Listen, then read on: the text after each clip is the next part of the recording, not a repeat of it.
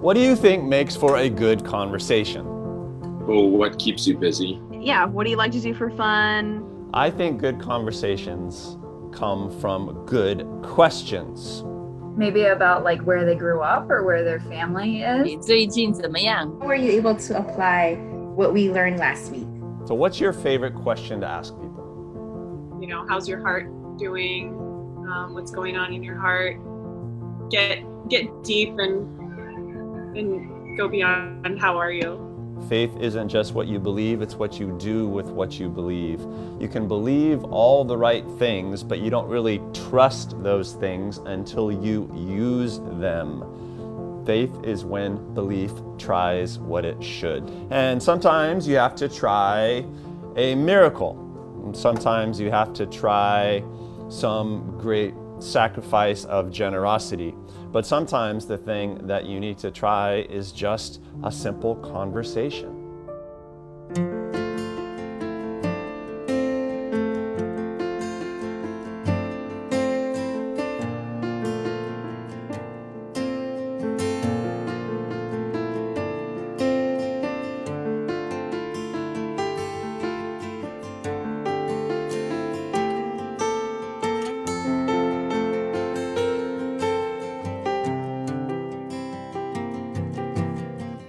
I wanna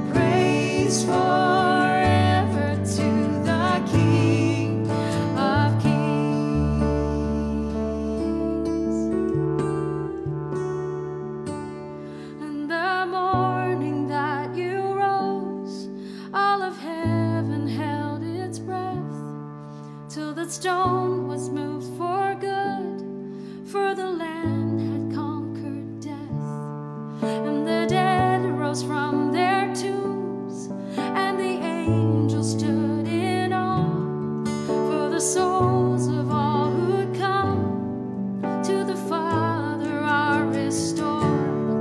And the church of Christ was born, then the Spirit lit the flame. Now this gospel truth of old shall not kneel and shall not faint.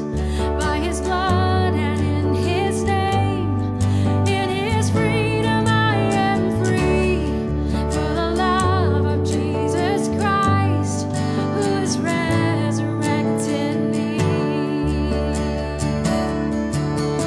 Praise the Father, praise the Son, praise the Spirit, three in one. God of glory, majesty,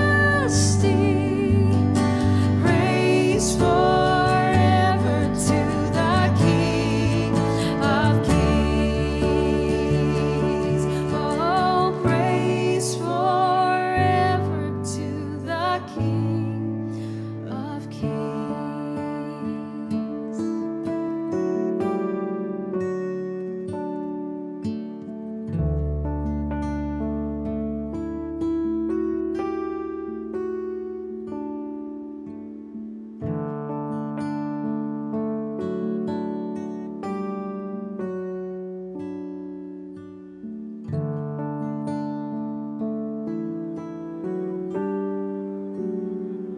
Father God, we are so excited to set this time aside to be with you. We just invite your presence in. We ask that you would come and be with us during this time. Lord, we just ask that our community would be known for its love of each other.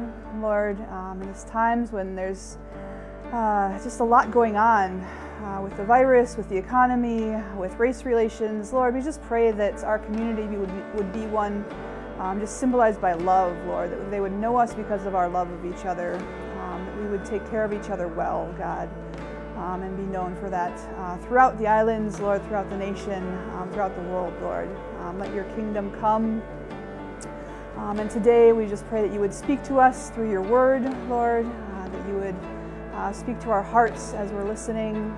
Help heal us, Lord, in all the ways that we need healing.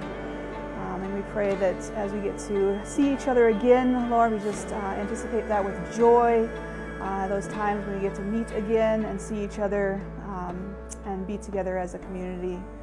So today we just ask for a special blessing over this time and over our nation. In Jesus' name, amen. So not surprisingly this week, my inbox has been flooded with emails, questions about what's going on in our country with respect to demonstrations against the wrongful and brutal death of George Floyd and what exactly we Christians should do about it. Questions like this. Would Jesus march? Would Jesus take part in the mass protests against racism today? And another one. Do you think Jesus would be okay with the looting and violence we see in the demonstrations, given how urgent the situation is? Another one. Do you think the local protests might get violent? What should we say if the protest becomes less than peaceful? And another one. Why isn't all of Bluewater being called to the local demonstration? Aren't we against systemic racism? And obviously what I see in a lot of these questions is that we're starting at the same place. And I think we can all agree that what happened to George Floyd was just beyond egregious and heartbreaking. I think that we can all agree that's what's going on in our nation is contending against pain that comes from racial divides. I think we can all agree that Jesus would like to solve that problem, that Jesus stands against racism and is for racial equity. We can probably agree on this important distinction as well. And there's a difference between a protest or a demonstration or a march and a riot and looting and violence. What could be more positively American than exercising your right for free speech in the streets in support of a message that you think is powerful? It's hard to argue that Jesus would be okay with some of the violence that we're seeing in these protests. People getting killed, cops getting shot, doused with gasoline, set on fire, businesses being destroyed, people getting run over. All of that stuff hardly seems helpful. We can agree on the importance of what is going on in our nation right now, but still be a little bit confused about how best to engage. People are imperfect, and the discourse that people are going to be having and the events that people are going to be having, they're going to be imperfect. And we all need to find our way of navigating through that with Jesus. The best overall recommendation for all of us is to do something, but to navigate the situation as best you can in concert with discussions with those whom you love and trust. But be clear about what you have to offer. Be clear about what it is that you want to say. Be clear-headed as well as full-hearted, and work that through with Jesus and with the guidance of the Holy Spirit. My walk with Christ in the area of peace and justice and racial reconciliation has been important to me for a long time.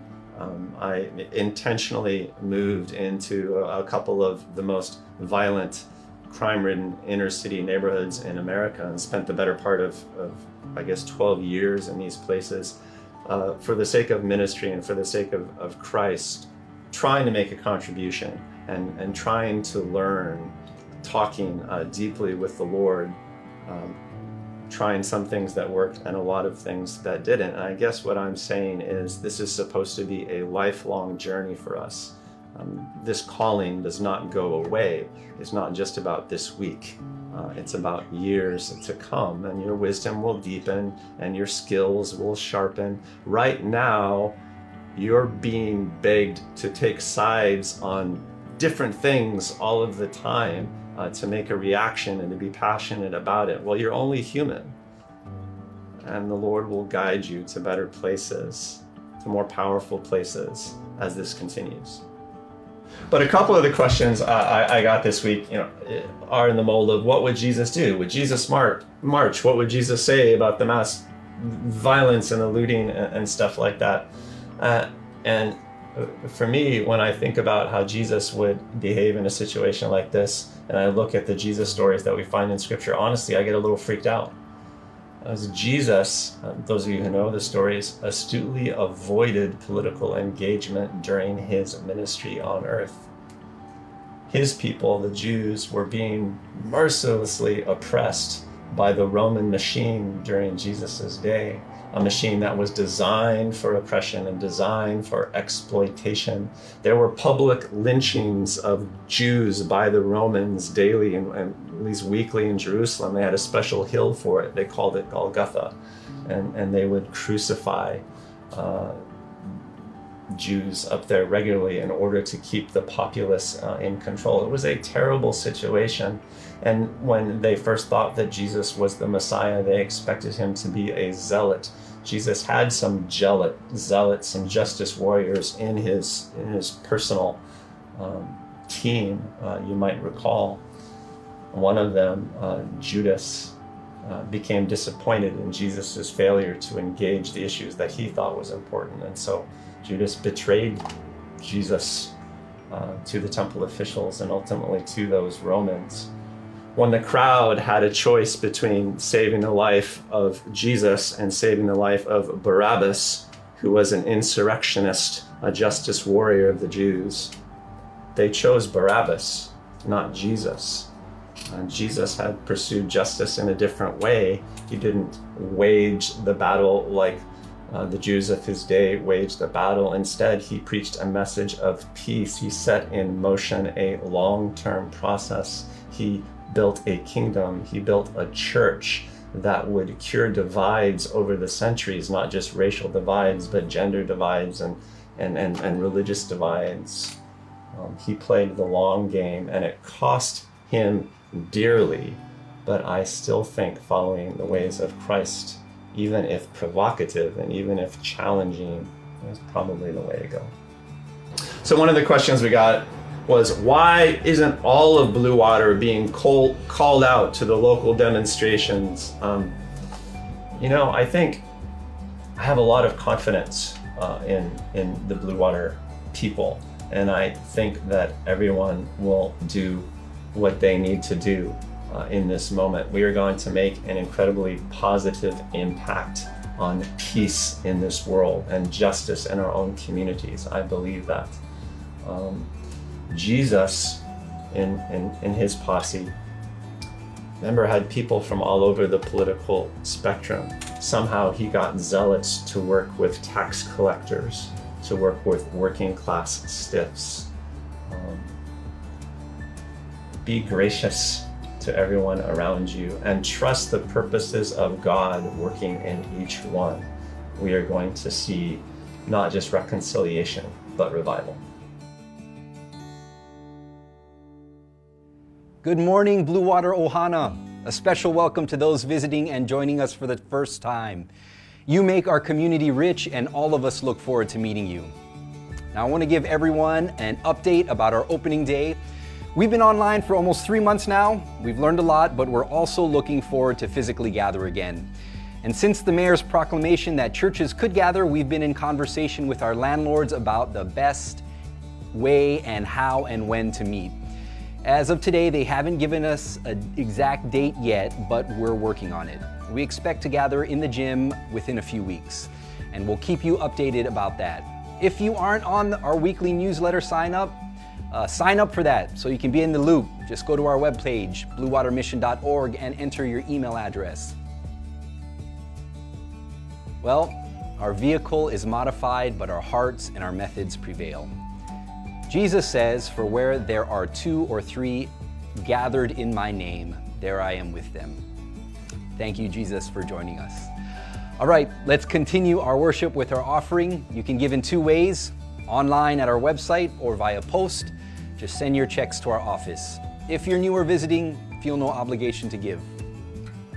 All right, kids, you know what time it is. Stand up. We'd love to pray for you. Oh, Father, we thank you for our children. We thank you for the way in which they make this community vibrant with their presence and their ministry. We bless their time to be a time of serious play, a time in which they get to experience joy and your love, and we pray that that time would be taken seriously. And we pray in Jesus' name, amen. Faith is when belief tries what it should. And sometimes you have to try a miracle. Sometimes you have to try some great sacrifice of generosity.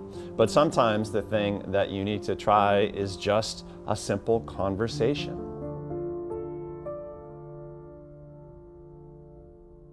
Do you want to make a difference for people?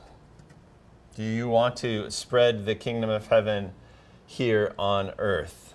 Do you believe that you should gather people into that kingdom? If you're a student of the Gospels, if you read a lot of Jesus stories, one of the things that you notice is that he asks a lot of questions and he very rarely answers a question straight. He always responds to a question with another question. Jesus has a way of asking the more significant question, the one that ought to be asked in the conversation.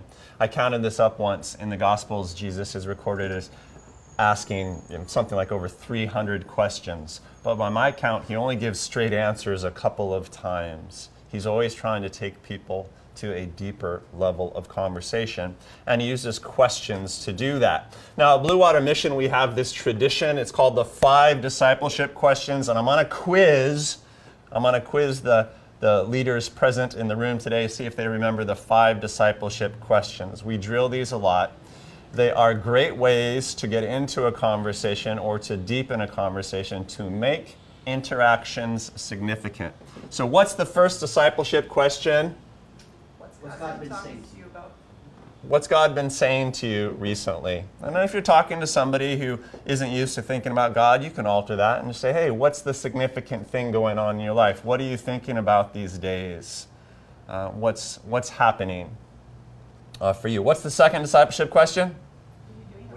What are you doing about that? Because discipleship is follow through. Discipleship is follow through. And so the second discipleship question is, well, how are you following through? Think about that with me a little bit. That's going to make for a significant interaction. What's the third discipleship question? What's getting in the way? What's getting in the way? What's hard about that? Something significant is going on. You want to do something about it. What's getting in the way? What's challenging you? Fourth discipleship question. Who are you bringing along? Who are you bringing along? Did you miss that one? I skipped ahead. You skipped ahead. Yeah. Who are you bringing along? If you are living a significant life, if you're living a life following Jesus, then you're constantly trying to develop people around you. That's not arrogance. That's just Kingdom 101. So as significant things are going on in your life, who are you influencing? Who are you including in your life? It's a fantastic question to ask people. Discipleship question number 5. How can I help? How can I help? So that's the money question. Whatever significant is going on with you, how can I be a part of it? How can I help?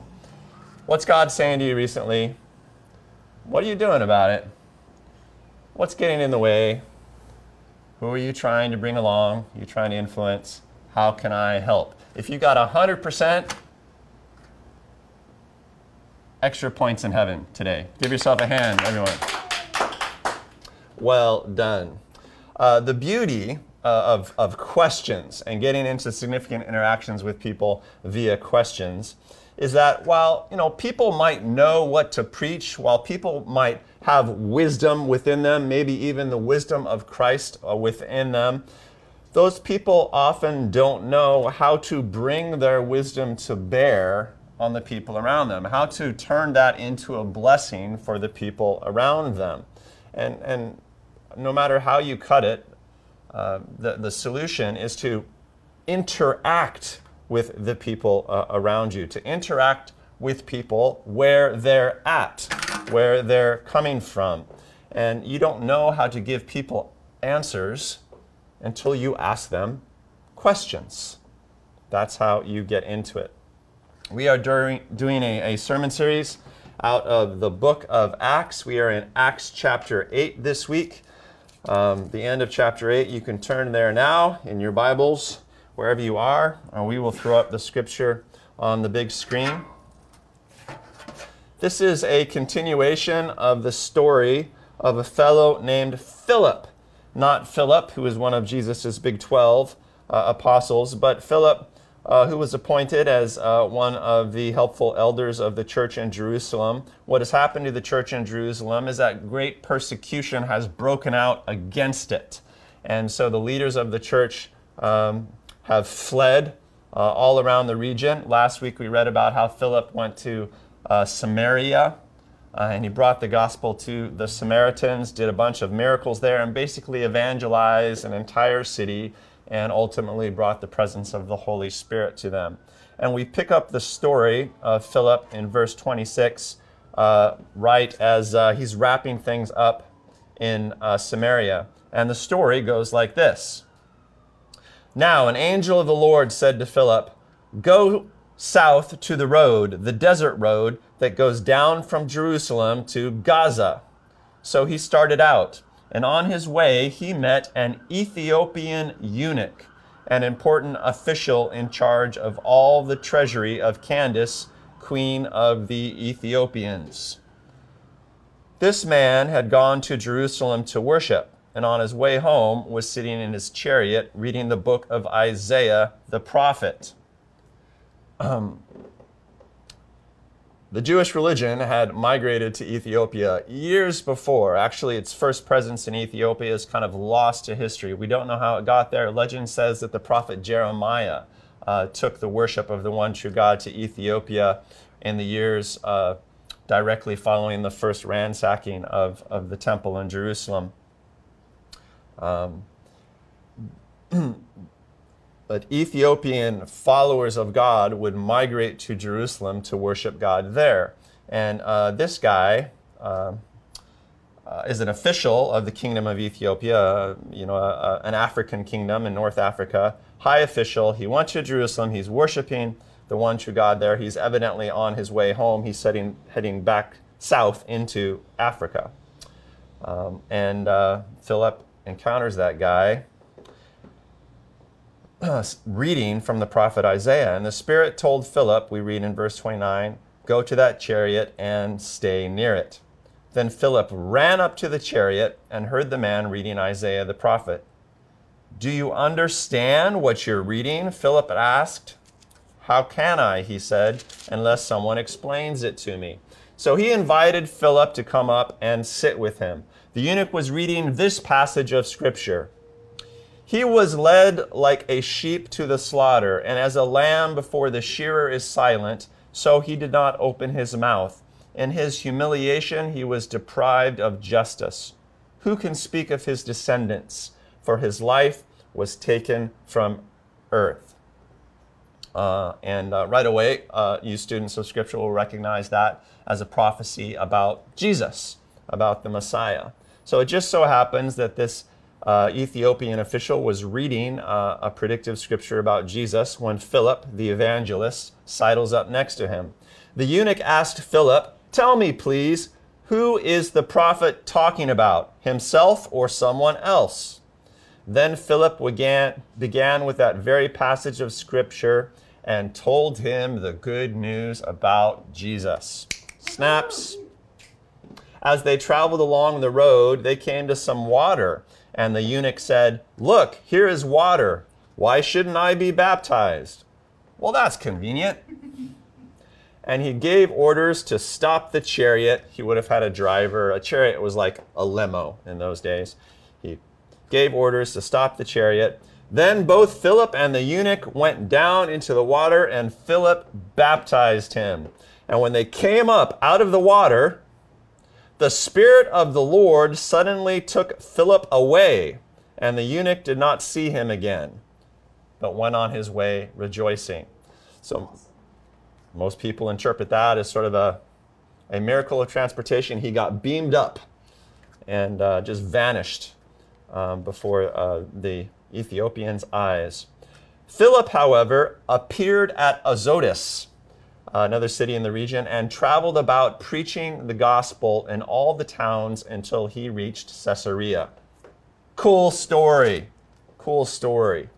Philip the evangelist, he is sometimes called, and stories like this is where he gets his nickname. Philip has just evangelized a city, a whole city. And the thing about evangelism is that evangelism always begets other evangelism. The dude is on a roll. But what I'd like us to notice about this story is all the supernatural things that God does simply to put Philip in a position to have a conversation. Everything else is just a lead up so that Philip can execute a significant conversation with this guy. So Philip is hanging out in Samaria, and the Spirit of the Lord speaks to him supernaturally and says, go to the south road, go south on the road, the desert road, head toward Gaza. And Philip, having received that supernatural prompting from the Spirit, takes off walking down the road. And at that point, he bumps into this traveling African official. And then the Spirit, speaking supernaturally, prompts Philip to go stay near the chariot. The chariot would have been moving along. Probably Philip needed to either walk really quickly or jog next to the chariot, which would have been, a little bit awkward. Remember, this is an official. There was a little pomp and circumstance around this guy, so Philip kind of had to butt into his sphere, had to kind of shoulder into his social distance, in an interesting way. Philip just kept his eyes open, right? Noticed that this Ethiopian official was reading from Scripture. I think, well, let me ask a question. Do you understand what you're reading? What do you think about what you're reading? What are you reading there? It's a pretty good conversation opener, and it just turns out that this official was reading a prophecy about Jesus. Well, now the conversation is off and running. And eventually Philip gets an opportunity to explain how the Old Testament, which the Ethiopians had been following for centuries at this point in some capacity, how the Old Testament was really a lead up to the New Testament, to the coming of Jesus, and how Christ fulfilled the Old Testament prophecies and how it all worked together. And the official is like, man, I'm there, I'm it. And then they come up to water. I don't know if it was a creek or a pond or water trough for watering animals on the road. I'm not sure what it was, but everything kind of lines up. You might have heard the phrase divine appointment. It seems like an appointment that God had set up for Philip just to be present in this guy's life on that day. So the baptism happens. I mean, it goes like soup to nuts in one afternoon. The guy hears the good news. The guy gets baptized. And his discipleship journey, the Ethiopian's discipleship journey, starts a whole new level. At which point, Philip gets transported by God, evidently. It's like, suddenly he's no longer there, you know. Like, I guess you can interpret that as meaning after the baptism, Philip spun on his heels and ran away, and the Ethiopian, like, didn't know where he went. I think probably that's not the right interpretation, because that would have been kind of rude, kind of weird. I think the Lord just took Philip away. Well, now I have someplace else to take you. Time is of the essence. You're on a mission. You're on a roll, Philip. Let's get moving. In any case, Philip, it says that he appears. He just manifests. He gets beamed in to this town called Azotus, where he does what he does. He begins evangelizing around there as well. Fascinating story. I think fairly frequently when this passage is preached, it's preached in a way that emphasizes all of the supernatural things in the story. And the Spirit of the Lord speaks to Philip and sends him south on the desert road. And, you know, a good preacher will tell you, hey, keep your spiritual ears open to the guidance of the Holy Spirit. If you want to be a good evangelist, let the Spirit lead you. And that's a great sermon. You should definitely do that. And then once Philip identifies the eunuch, the Holy Spirit speaks again and says, yeah, go stay near that guy. You know, it's just like step-by-step instructions. The Spirit does not download for Philip the whole set of instructions, doesn't tell him what's going to happen. The Spirit just tells him the next step, right? Go hang out over there. Just go. We'll see what happens. And a good preacher would tell you, hey, when the Lord leads you in ministry, very often the Lord will just lead you step by step. All you need is the next step. I don't want you to worry about the future. I don't want you to worry about having the big picture. I don't want you to need guarantees about anything. But when the Holy Spirit gives you a little nudge, even if it's just a little one, even if it's just one step, be sensitive to the nudge and follow through on it. Step by step, one thing at a time. And that would be a pretty good sermon to preach. You guys with me so far? When I read this passage, what I notice is that God does all of these supernatural things merely to put Philip in position. Philip still has to pull the trigger. Philip still has to have the conversation. He has to figure out how to start the conversation. Hey, what are you reading? He has to butt into this guy's life. It turns out that it's a fairly smooth conversation in this instance, because if you're jogging next to someone and they're reading a messianic prophecy from the book of Isaiah, that's an in. That's going to be a fairly easy evangelistic conversation to have. So this was a real setup. But the Lord could have done any number of miracles to evangelize this North African official. Instead, what the Lord did is he just put a believer in a position to have a conversation, to start a conversation and to see where it went. And it turns out that this conversation in very short order leads to a baptism. And this Ethiopian official, an influential man, would have taken the gospel back to the courts of the Queen of Ethiopia. And Christianity started so early in Ethiopia that historians can't even tell you when it started. It seems like it started at the very beginning, and Ethiopia has been a largely Christian nation, at least in large part, ever since. It worked. It worked because Philip started a what? Started a conversation with a decent question. And then the Lord does a supernatural miracle immediately after and takes Philip to a different place. You know, he doesn't appear in the sky in Azotus. The Lord doesn't. Instead, he just puts Philip there, and I imagine gives him some promptings. Philip, start some more conversations. See where they go, man. See where they go. Start a conversation and just be you. Ask a significant question and see what happens. And that's how these guys changed the world. That's how they did it. Town by town, region by region, and in this case, nation by nation, he changed a nation by striking up a conversation. And that's a pretty cool story. God doesn't necessarily do the evangelism himself. God puts you in a position to do evangelism. And that's a simple insight that can make a huge difference in your life. Don't just walk like a zombie through the day. Keep your spirit open to those little nudges of the Lord. Keep your eyes open and observe what's going on in the people around you, and you might see an opportunity to, wait for it, ask somebody a question. Ask somebody a significant question. Nation-changing stories sometimes start that way. God might, right now, be going to great lengths merely to put you in position to strike up a conversation with someone.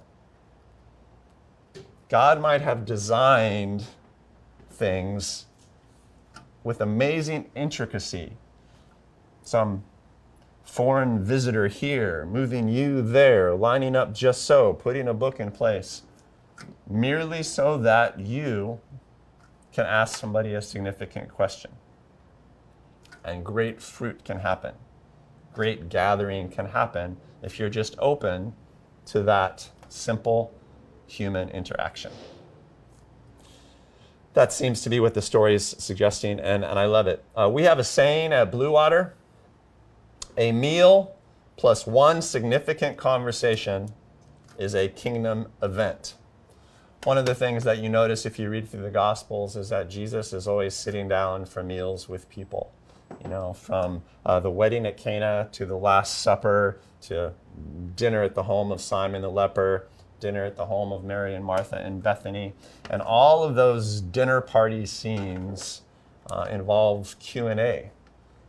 Jesus asking significant questions of people and getting them to consider things a bit more deeply in order to push forward their relationship with God, whether that relationship is just starting or whether that relationship has matured into something that's ministry-oriented.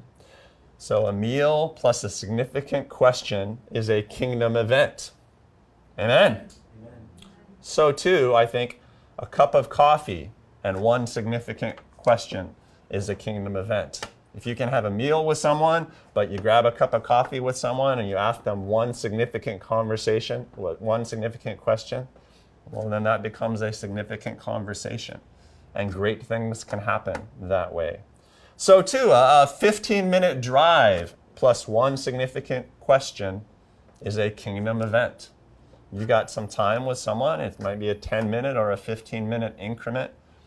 Ask them a significant question. Ask them a discipleship question. Hey, well, what do you think God's prompting you to do in life right now? You can ask that question of believers. You can even ask that question of non-believers and see where it goes. Great conversations can start that way. In your neighborhood, a morning greeting to a neighbor plus one significant conversation can be a kingdom event. Hey, good morning, how's it going? Hey, what meaningful thing is happening in your life recently? You know? Might seem a tad bit awkward, but there's going to be a response. There's going to be a deepening of the conversation. And you can never tell where that's going to go. The Lord might have lined it up for you. see where it leads. A significant question is always a kingdom event.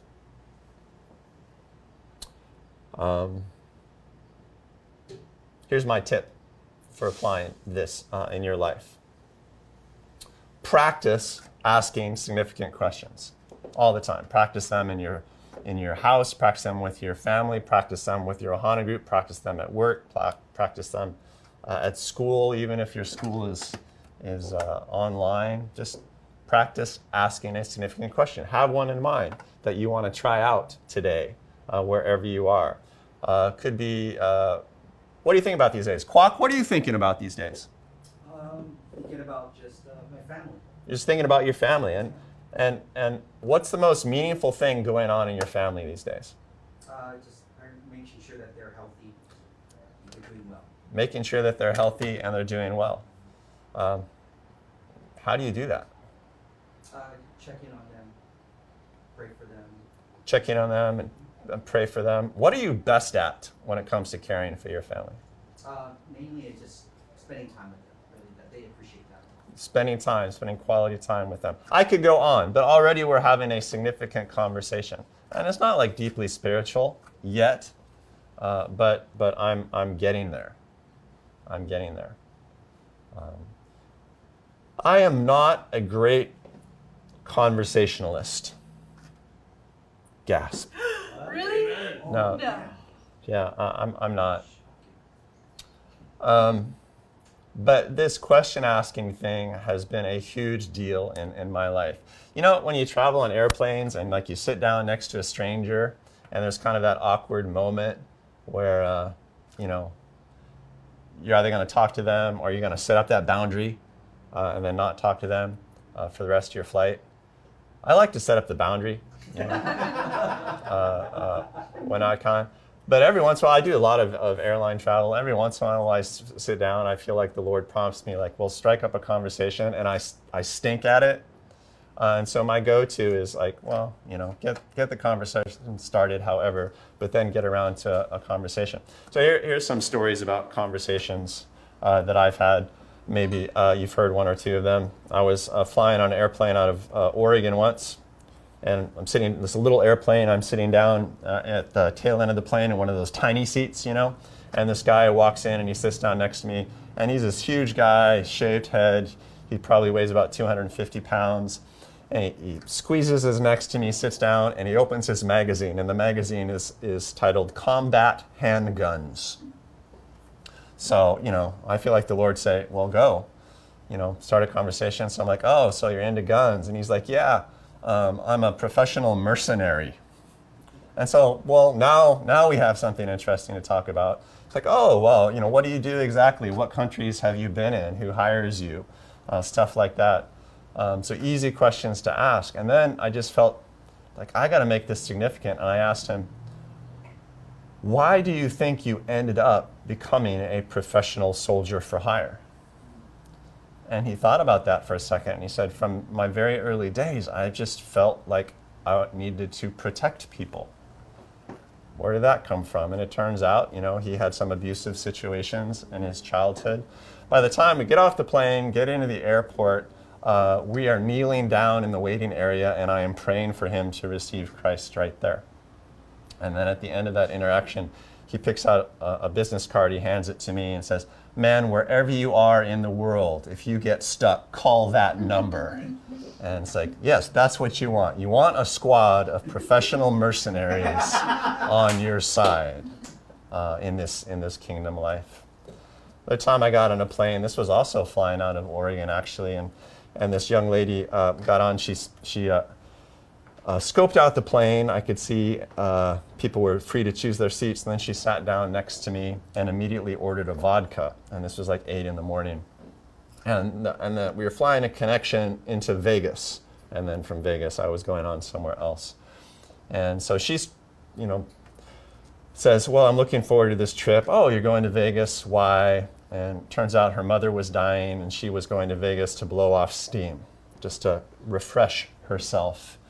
And to make the long story short, she had scoped the plane and sat down next to me because she wanted to hit on me. She thought I was going to Vegas and she wanted to hook up with a guy when she got there because she was just trying to get out of her head and just have a wild weekend. And I kind of, well, no, I can't do that. And started explaining a little bit about my life. And she immediately goes off on Christian hypocrites and stuff like that. And I get a little nudge from the Spirit. And I say, yeah, what would make a good church for you? And she told me. She was a professional stripper. That was her job. And she described what she felt a church for strippers should be like. By the end of the flight, I was praying for her, for the Holy Spirit to come upon her, and I gave her the name of some churches in her area that she could check out. One more airplane conversation story.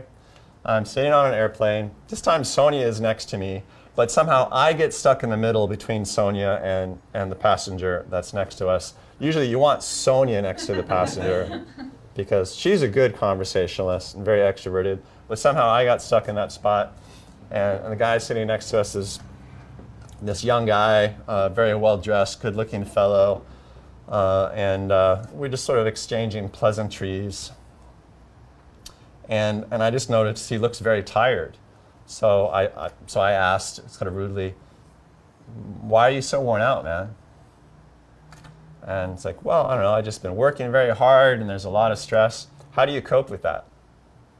Well, he said sometimes I don't cope very well. Lately I've been drinking a lot. How much do you need to drink to feel better? I asked. And pretty soon he's basically confessing to me that he has become an alcoholic due to his stress.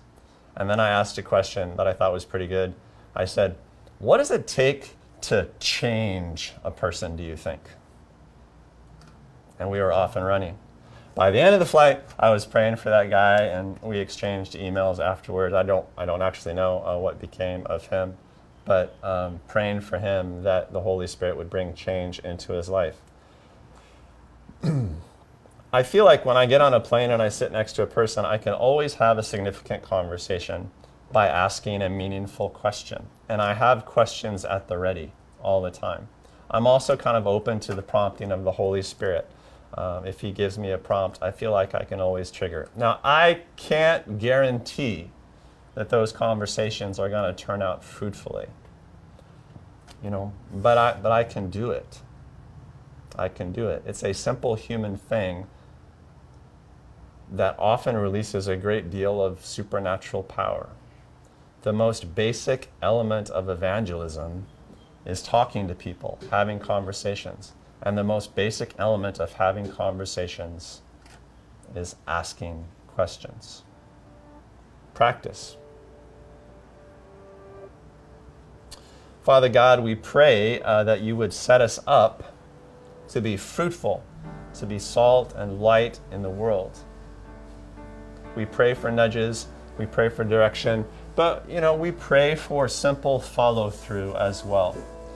I pray, Father, that you would put questions on our lips and then answers for questions. I pray, Lord, that what is in our hearts from you would find a way to get out into the world around us. In Jesus' name, amen. Hey there, family. We're getting so close to worshiping together in person again, and it's going to be really great. In the meantime, we're so grateful for your continued fellowship and unity through these online services. Your choice to prioritize worshiping God in times of crisis is going to bear important fruit for you in the season ahead. We are in this together, and the Blue Water Prayer Team wants to support you. If you need a special touch from God today, maybe you have a specific prayer request, please email julie@bluewatermission.org with your name and your phone number, and one of our team will be happy to call you back between 10:30 and 11 today to pray with you. Please give the Holy Spirit a chance to do for you what only God can do. Like so many before us, we're all trying to serve well in turbulent times. Think of the Apostle Paul. He poured his energies into the heights of religious study, and then he tried the best he could to reform his society the best way he knew how. And then God's grace turned him inside out and upside down. After that, Paul crossed every division of his day with the good news of God's forgiveness, and it was rooted deeply in his own heart. In his letter to his young friend Timothy, Paul boils it down to this soundbite. 1 Timothy 1:15 says, "This is a faithful saying and worthy of all acceptance, that Christ Jesus came into the world to save sinners, of whom I am chief." So as we say goodbye today, be encouraged, you guys. Our God is a Savior, and His name is Jesus. While you're not going to read that in today's headlines, it is the faithful message that holds water and has worth beyond any other. God's unmerited mercy changes the world from the inside out. So like Paul, like Philip, like the Ethiopian official, this week, let's receive God's forgiveness for ourselves and then share it wherever we go. Thank you, guys. We love you. We're praying for you, and we will see you very soon.